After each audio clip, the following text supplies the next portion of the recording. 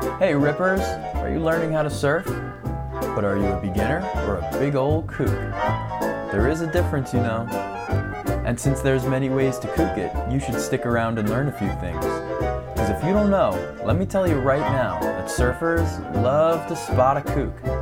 But don't get all stressed about it, because everyone kooks it once in a while. And that's the reason for the podcast. Because the more you know, the less you'll kook it. So bust out your foamy and get ready to learn. The Kookcast is here to lead you on your journey out of kookdom one episode at a time, and hopefully offer you some traction on this slippery slope between kookery and killing it. I'm your host, Coach Chris, and I started the surf coaching and education resource, thesurfcontinuum.com. Paul Farnham is on the show today, and I'm really excited about it because Paul's a surfer that is just kind of the same style and close to my own ways of going about things. And most of all, I think Dawn Patrol is something that you, the session you love to surf the most. Is that not true or what? Because that's how I seen you first, huh? Oh yeah, Dawn Patrol for me is it. Where it's at. And it works for me. Well, besides the beauty and everything, but that's where I've run into you, is when you're doing your sessions in the morning. Right. And you're a smiley guy. And, you kind of tend to go over where I hang out and surf a lot, and we work well together. Yeah. Well, you know what's really great is that I actually use you a lot in my sessions, because since we surf the same time, we're both very consistent about like that morning session, especially the first morning session, the Dawn Patrol. I'm starting to get to know your style and the way you're going to do things and the way you approach a peak, and you know, when you have right of way, and just all those things are great for me and my student to be like, okay, look, this guy's probably going to do this. Just do this. You shouldn't do that. You should stay over here. We should start paddling now to get out of the way. Don't just sit and watch him. All these different kinds of things, and it's just. I've noticed that now that you bring that up. Yeah. Teaching people the proper etiquette, and at times, I mean, I've even said to you, all right, it's you're up to your client. And I can remember that, and it's his turn. He was all set up to go, and then hooting him along or her at the time. Yeah. And to me, that's cool. I love that. Well, yeah, I mean, just because I think that's a huge part of surfing is being confident to go out and interact with other surfers and knowing what's right, what's taking turns, what's not necessarily a black and white rule. So when you should shy on the side of caution, you know, and like all these gray areas in surfing. It's really nice when you just know what's conservative and what's aggressive, you know, and then you can be like, okay, well, maybe it's my turn, but I'm not sure, so I'm going to back down. And just having the play of the crowd and like using you really helps people to learn that in a friendly environment, you know, and like I'm sure we've messed up in front of you before and they didn't quite respond or react and paddle out of the way, and of course we've gotten in the way, but yeah, anyway, thank you for that. Yeah, I guess I'm trying to say. But for me, it doesn't. I mean, there's so many waves out there, and if you're all kind of having fun. Well, so tell me about a little how long have you been surfing? I basically started when I was like 16 or 17. All right, a while. And how old are you now? 61. All right. Yeah, one of the legends. So can you tell me about like starting to surf and learning to surf, especially in such a different... I first started, like, I was up in Massapequa Park, and a friend of mine who I met, Rob Kay, and his brothers were lifeguards at Tobay and Gilgo. Sure. And so he got me into surfing, and I really didn't I was more of a kneeboarder back then.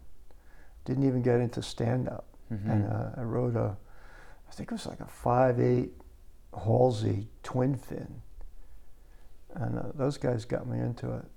And I used to hitchhike actually from Massapequa down 27 and then over the causeway over and then to Gilgo with my board just to get to the beach. Yeah. And then one day I was hitchhiking, and this guy picked me up. Chris Schumann is his name. And he told me about this place, Montauk, and he was heading out there, and he had a job on a fishing boat, and that was it. That was my goal from then, And that's what I did. I ended up hitchhiking out to Montauk. I was just going to ask, as a joke, did you hitchhike out to Montauk? Hitchhiked to Montauk. All right. And you that was actually it. got all the way out in one ride? Or how Oh, many I don't remember how many rides it was. That's funny. But so you just kept getting further east and further. Yeah, I was going to go to Hatteras, and I had a ride. Yeah. And it didn't work out. Uh-huh. So at that time, I guess I was 18, 19, yeah. And I made it out here for that first winter, 77, 78. Whoa. Yeah. Winter surfing out here? No. Oh. At that point, I got involved in the fishing world. Mm-hmm. And surfing just left me. Oh, really? Yeah. For how long? Until 1990. What? Yeah. Wait a minute. How big of a break is that now? Let's say 78. Wow. Oh my God. So 12 years of absolutely no surfing. No surfing. Not I got into the fishing world. Then I got married, and kids, and so on and so forth. Yeah. I mean, that things get in the way for sure. Yeah. What brought you back then? Actually, divorce. Oh wow. Yeah. And then I met this guy, Brian Cue Ball, who's not with us anymore. Recently passed. Oh wow. Yeah. Anyway, we got a place to live together, and he was a longboarder and also a mountain bike guy. Really healthy dude, and he got me back into surfing. All right. Yeah. All right. So we started going down to Ditch Plains, and then from there on in,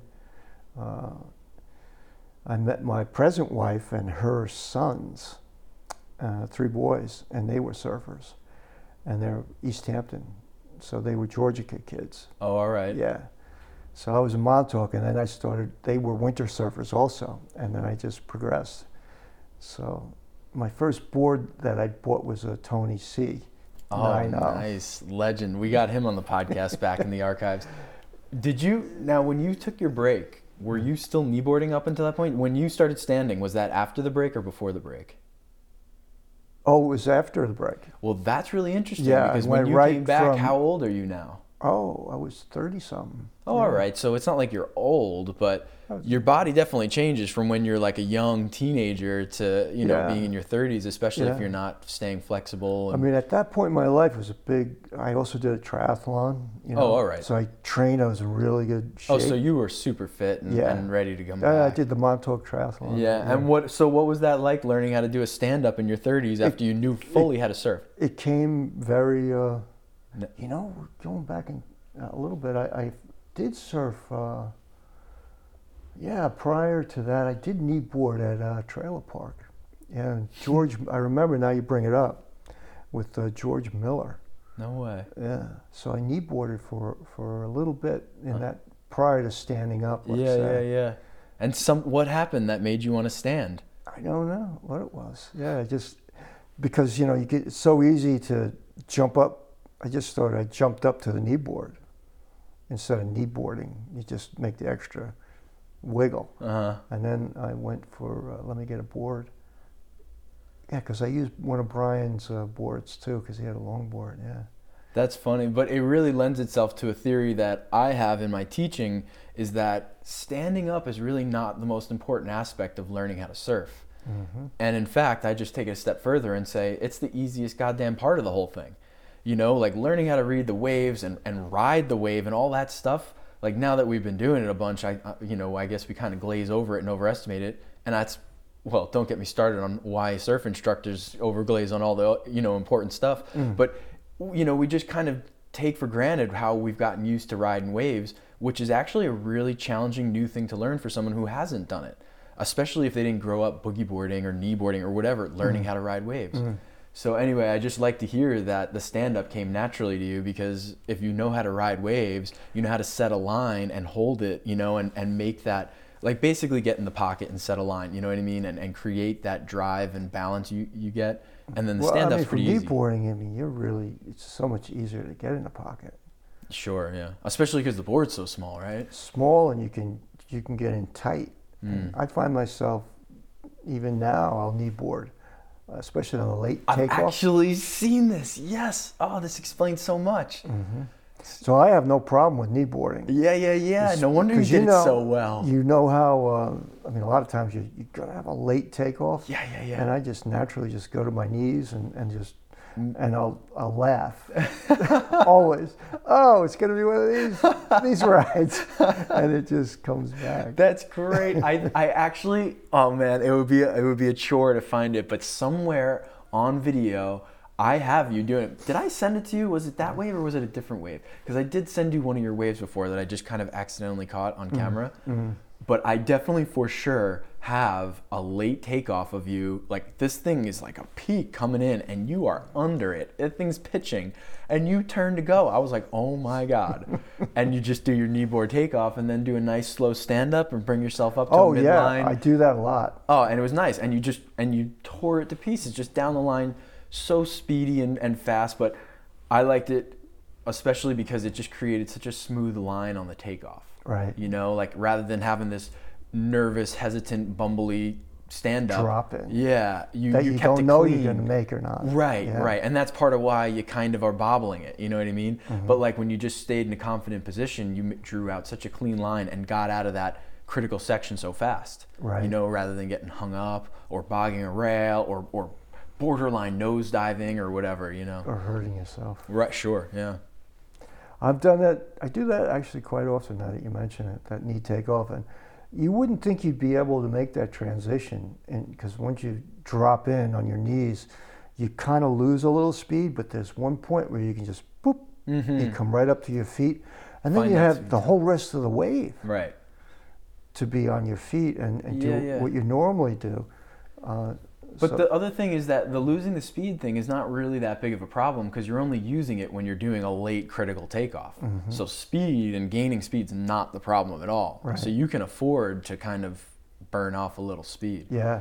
But- yeah, you're right. You know, but I always teach a slow stand up too because of just like a controlled, more attention to your line approach rather than just the end all goal of standing up, be standing up. It doesn't matter if you're going straight or down the line or pulling out, just stand up, which, you know, I totally disagree with obviously. But yeah, just love that. That's a good insight. I had no idea it comes from a kneeboarder background. Yeah. Which I will be back to someday. yeah. Which is just This fine. is the evolution of things. Yeah, It's how it's whatever gonna it go. takes to keep riding waves. If I have to ride a mat, I will ride a mat, you know? Exactly. Actually, Peter Spacek's the one that was telling me about riding mats for a while when he hurt his lower back. And he said, like, it was kind of nice A because... mat being a boogie like, board. like no, not even the inflatable, like Oh, literally the inflatable mats. Wow. And he was like, you know, you can just blow it up just right, and it like cushions your body as you kind of bounce along. And I was like, I'll give it a try. I'm not Yeah. against it. Yeah. I've had some of my best waves doing those drops. I bet on the knee takeoffs again Yeah, because of the situation you're in when you have to use it. Yes. You know, Yeah. so it's gonna be probably a pretty good wave. Yes. Okay, so like one of these questions that I always ask now because I've been surprised by the answer. It's not just always the typical thing, but some of your fears in surfing, if you don't mind me asking, like, you know, what in surfing gives you like that deep in your stomach, like, oh, emptiness, you know, or just awareness that there's butterflies fluttering around in there? I mean, sometimes I'll psych myself out with, the size of the waves. And then once you get in the water, it all kind of goes out. Yeah, I like the way you worded it, like psych yourself out, like it's a mental thing more than anything. Definitely. Yeah. Do you have any like good mental tricks that you use for like calming yourself down or like a breathing technique? I try to breathe and I try to bring my, like, you know how you can get lost in your head and with fear. And I just try, sometimes I'll just even slap my face and, I like to go through my routine, prior to getting in the water, and that definitely focuses you and brings your whole body into, what's coming next, to waxing the board, to certain stretches I do. And that's pretty much it. Yeah, routine's, I guess, a good thing to have, like to kind of just slow you down and start bringing a tempo, rather than... Yeah, it preps your whole body to what's going to come next because, when the surf's pretty big, you go from almost like a resting position. I mean, I do like to run around and get warmed up a little, and then you're full on like paddling, you know, and it's hard for the body to do that, especially in cold. Yeah, especially in the cold. Yeah. But wetsuits have gotten a lot better, even just since the 90s, huh? Oh, yeah. What are you wearing right now? I use XL products. Yeah, I used Excel a bunch. Yeah, I really like their Tri-Lock. Mm-hmm. And, It's a good one. Right now I just wore, what was the 4.3 with a hood, Tri-Lock. That's what I'm in now too. And, yeah, 4.3 with a hood. Boots and 3 mil gloves. Yep. I wear boots year round. I like to protect my feet, especially the environment out here is always rocky. And I don't like to get cut up. Sure, yeah. Especially if you have to stand on your feet and like feel your board, you know, it's like horrible. So one thing I really liked is I didn't realize I've only come to the fish house. So what we didn't tell everybody that's listening is like we're sitting and recording in the fish house. This is your fish house, I guess. Yeah. You know, as you know, you can hear someone loading up in the back. Yeah, this is the Montauk Fish Dock, and I've been here since 1986. I first started working here. Yeah. Then I bought the business in '88. Yeah. I don't own the place. I've leased it for all these years. So Chip Duryea was the owner, and Perry Duryea. Great people. Right. And then some new owners came along and bought it a couple years ago. Yeah. So I've had a couple of fires here. The building we're in now is a brand new building. Yeah, I was gonna say because it looks great, and it's one. I see your boards over there. One hell of a board shed. I've got more upstairs. Oh, nice. And prior to the fire, I used to have boards up in the attic, also in the rafters. Oh no! So the fire got some of the boards, huh? Yeah. Oh, that hurts. Yeah. That hurts. Yeah, it kind of hurt, but the fun thing was I was able to get more boards. Nice. New boards to play around with. So what are you riding nowadays? What's your go-to stick? I always see you on that like fade blue. It's a 9.1 RC, but it's actually it's a takeoff or a replica of a Donald Takayama. And it's not a traditional nose rider. It was a Donald Takayama that was built in Australia. I'll have to show it to you. I have it upstairs. Yeah, I gotta check it out because it looks like a kind of a blade. Like it's not a log or anything like that. It's not. It's got a real tucked in nose and it's got the rounded pin tail. And the board was originally Chip Duryea's. And he went to Australia in the early 80s on a surf mission because he used to surf at Ditch. I didn't know this. When he was younger. And back then you had to wear a medallion because they didn't really allow surfers. So only a select few were allowed to surf there. So anyway, the story goes he went to Australia and surfed, you know, the breaks there. And then his wife was able to build him a board. Donald Takayama built him, hand-shaped this particular board. What? Yeah. Wow. Yep. So, so after Chip had cancer, and I had cancer also. Oh, no way. Yeah. Oh man, way to go. Yeah, surfing saved my life, definitely. Oh, Twice. That's amazing. I have like this whole concept, surfing saves, and I put 2 surfboards in like a cross, you know, and just for like so many reasons. I'll have to get you one of those shirts. Oh, for so many reasons it's like it's a salvation. Yeah. But that's great news.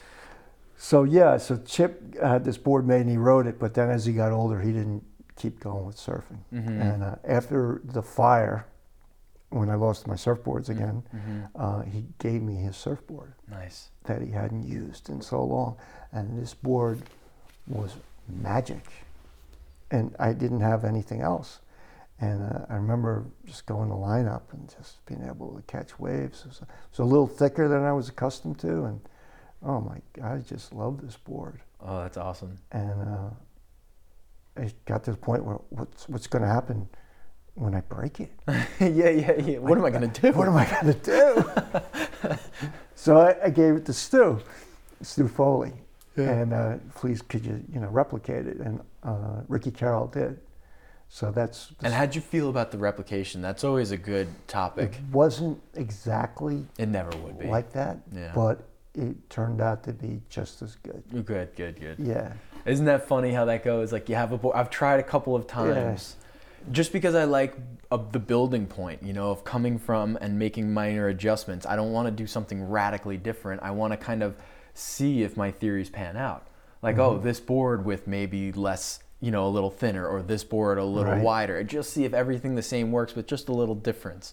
So you can really figure out what you like. Right. But anyway, I've tried a few times to replicate boards exactly, and it just never comes out the same. I tried to replicate the RC that RC originally replicated. Oh, yeah. And it didn't come out right. It was too thick. Now you're getting further and further from the original. I really want it. Because it's one of those boards where it's like it's good in all conditions, which you can kind of grab. But I like the shorter boards too. How long have you had that one RC though? That's because it's been quite a while. Oh, I've had it from, let's see, so it had to be, when was the fire? 14. 14 years? No. Oh, the original 2014. Takayama or the original RC? No, the RC, the one that I know you to have. Yeah, 2014. Yeah. Well, that's a pretty good amount of time for a surfboard. Yeah, and then I got another Takayama with the blue, but it's a Nose Rider 9.6. So I ride that too. So it might look like the same board. Maybe. No, I think I know the difference. Yeah. Hope so. Yeah. Yeah, the other day I rode like a 7.4, I think it is, little board. Oh yeah, that is. I don't really see you on a little. How did you feel? Oh, I liked it. Yeah. Yeah, that was the same day with Mike. He didn't have his boards out here, so I said, well, why don't you use my RC and I ride the 7.4. Yeah, and you just took the little. And it was fun. We ended up getting over the Dickies and catching some lefts there. Oh, nice. It was fun. That's great. Yeah, that's kind of like my go-to length, at least area for just kind of all-arounders, 7.6. Oh, I love that length. Right. I'm so into it. For me, it's like a brand new discovery in surfing because I spent so much time riding shortboards. I was one of those Groms where if you were on anything older than, over 6 feet, you're not cool or whatever I was worried about, until finally I try one of these boards out and start getting used to it, and all of a sudden it changes everything. Like a perfect little 2-foot day looks like the most fun thing ever in the world. Right. And I never would have felt that way about those waves. Right. So I'm really enjoying it. I feel like I'm still discovering it almost. I see that you do ride a shorter board. Yeah. Yeah, like my longboard is still pretty short. Right. Like, I wouldn't consider it a longboard, but it's my longboard. 7.6 is pretty damn big. Yeah. I like the shorter. Well, when there's no people around, I like riding it. Otherwise, it's just so competitive. Yeah. You have to, if you're in a longboard area, you gotta ride a longboard. Yeah, it's tough. But you do very well with the shorter board in a longboard. But it's still, I would say I'm in the longboard. Yeah, I can't ride a proper shortboard surrounded by longboarders. Right. I'll pull my hair out. It drives me crazy. It's just, you need that glide, and 7.6 is where I start getting into that like nice glidey effect. And as long as I have that, as long as I can kind of be on the water and glide, I can compete with longboards. But on a shortboard where you have to like really grovel and dig, of course, if it's not really great shortboarding waves. Right. But if it's like something, the kind of wave that longboarders can ride too, and I'm just like, whatever. I'm over it. Yeah. I know that your stepson teaches surfing. Can you tell me a little bit about him and what's the name of his school? Oh, it's just his name. What's his name? Shane Stedman. And that's in Hawaii, Kauai? Yeah, in Kauai. Cool. Yeah, I have to check him out because I remember you telling me about him. I wanted to go look him up, and then I totally forgot, and I forgot his name too. Yeah, Stedman. All right, gotta check it. Yeah, again, if you're in Hawaii. And he's from here, East Hampton. When did he move to Hawaii? When he was 16. Oh, wow. Yeah. Mm-hmm. Yeah. And have you ever gone over to visit and see? Yeah, I've been there a couple times. All right, and that makes me think of like big waves and stuff. You got any big wave stories? No, no. I didn't really hit it with big waves. No. Did you always were you the kind of person that could see from the beach right away, like, nope, that's too big for me, I can't? I haven't really run into that. Yeah. For the window of time I was there, it wasn't really? that big. Well, what about just in any big wave case? There has to be a day where you got to the beach and you're like, "Whoa, the waves are big. I'm borderline. I'm not going out, or maybe maybe I should give it a shot." Yes. The term I use is it's not for me. Yeah. Generally, I mean, we get big hurricane swells, but they're overrated here, I think. You get all hyped up, and couldn't agree more. The wind's got to be right and the swell's there. So tedious, and the window's so small. Yeah. I mean, I've had good sessions at Block Island, on the west and the east side with those big swells, but for the most part, they're overrated. But yeah, big surf, I don't know, like I go in big surf, but not anything like Hawaii surf. Right. Yeah, it's something like... I had 2 cartons there for Corejet. Okay. I brought them by yesterday, but I had a breakdown. You guys were closed by the time I got back in. Okay. They're on the pallet there, Joe? What's up? On the pallet? Yeah, on the power. All right, thanks. Yep. Yeah, and so I feel like everyone has a story about a big wave situation, though, where you got caught out when the surf was building, or perhaps underestimated how big it was from the beach and get yourself halfway out before you realize, like, oh, I don't want to be out here. Has that ever happened to you? No. Whoa. No. Lucky. I can't say that. I mean, my worst experiences are always coming in. Oh, yeah. Yeah. Like, so trying to, not getting a wave in and trying to paddle in? Yeah, well, getting a wave in and getting caught on the inside and not being able to get out of the water is like, that turtle area for me is in between Alamo and Turtles. Mm-hmm. Like right on the beach. Right on that ledge, you know how it just drops there? Mm-hmm. I've gotten washed up there a couple times.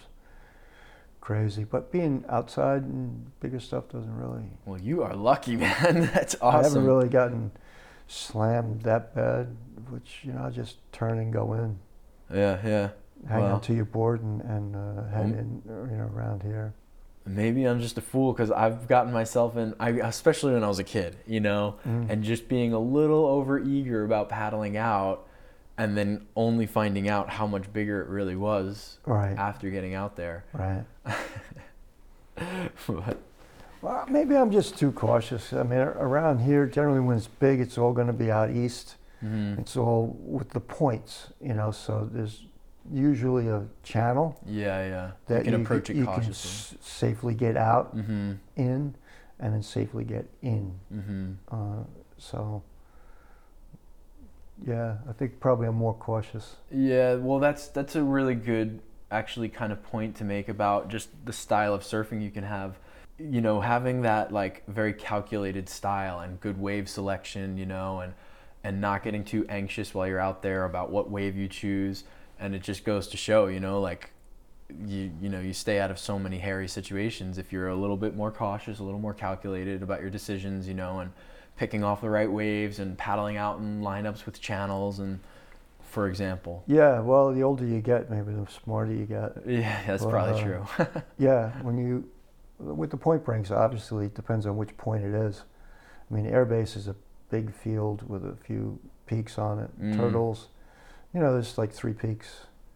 Yeah, that's true. The Hoffman's area, there's a couple of peaks down the line.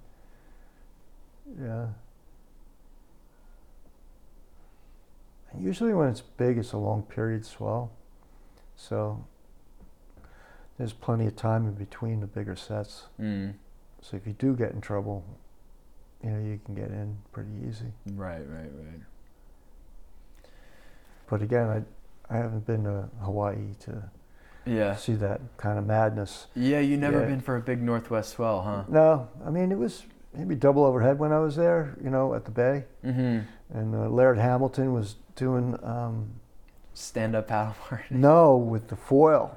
Oh. Yeah, that was really cool to watch. Wow, yeah. That was a couple of years ago. What do you think about that? That's a good talking point. I mean, I'm just a little nervous because it looks like a blade on the bottom of the surfboard. Yeah, it has the potential to be very dangerous. Yeah, like the most out of control, suddenly wipeouts I've ever seen. Like someone's cruising along all fine and dandy, next thing you know, they're taking the most aggressive like nosedive, and then somehow the thing finds a way to flip up in the air around.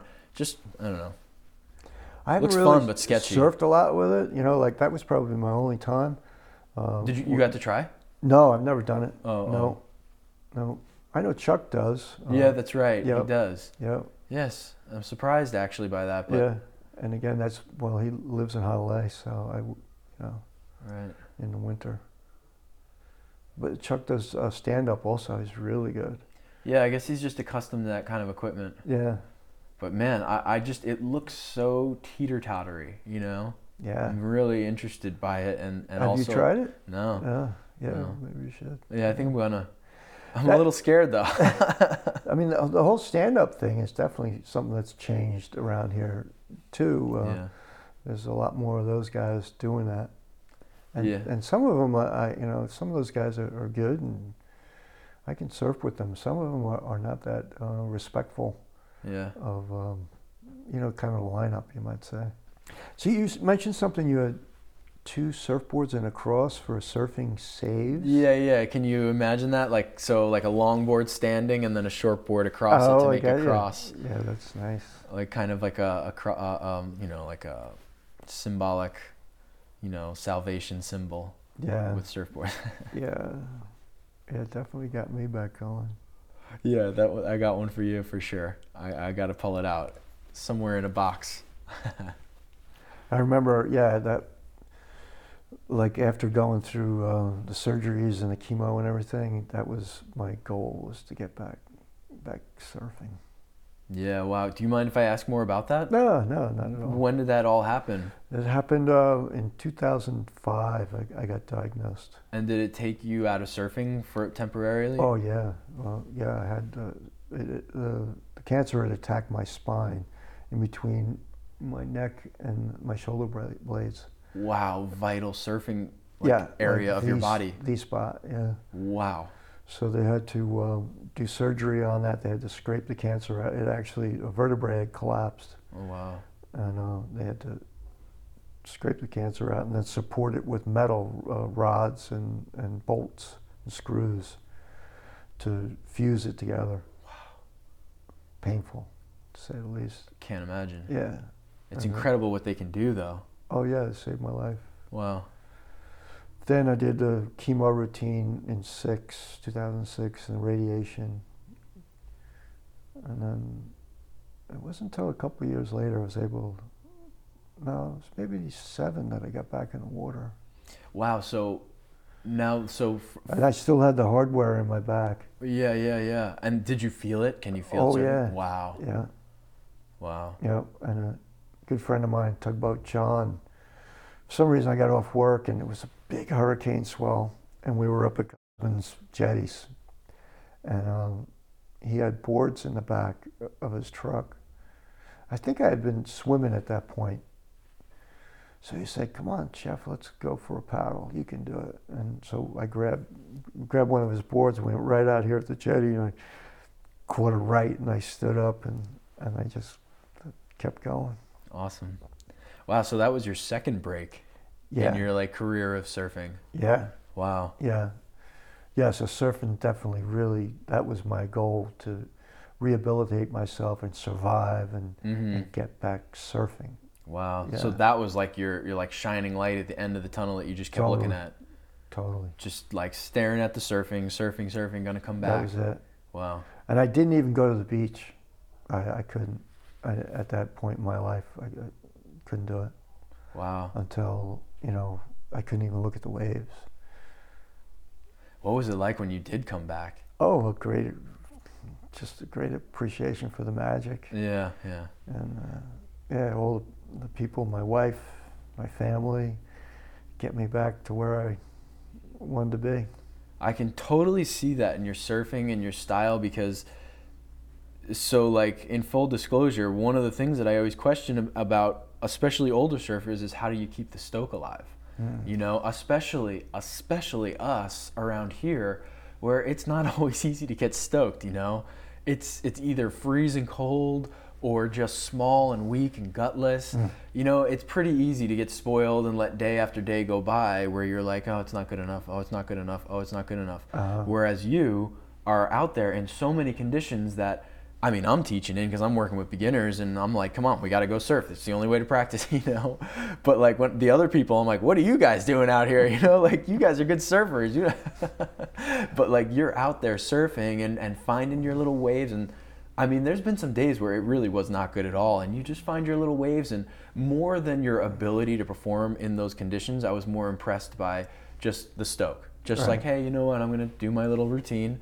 I came here, I checked the waves, it's dawn, I'm just gonna go out there. Like, less of a question of how good the waves are and more so just, there's waves, there's something to do, it's a beautiful morning, let me go get it. I just say, just go for a paddle and the waves are a bonus. Yeah, all right. That's it. That's the quote right there. Go for a paddle and a wave's a bonus. That's it, the waves That's are a great way bonus. to think of it. And because, again, you know, I'm always encouraging people, whether they're with me or not, go surf. You have to practice. Well, that's the whole thing about surfing. You have, no matter what you do, I mean, I run and I swim and I bike and try and stretch and whatever I can do to stay in surf shape, because we don't get to surf all the time.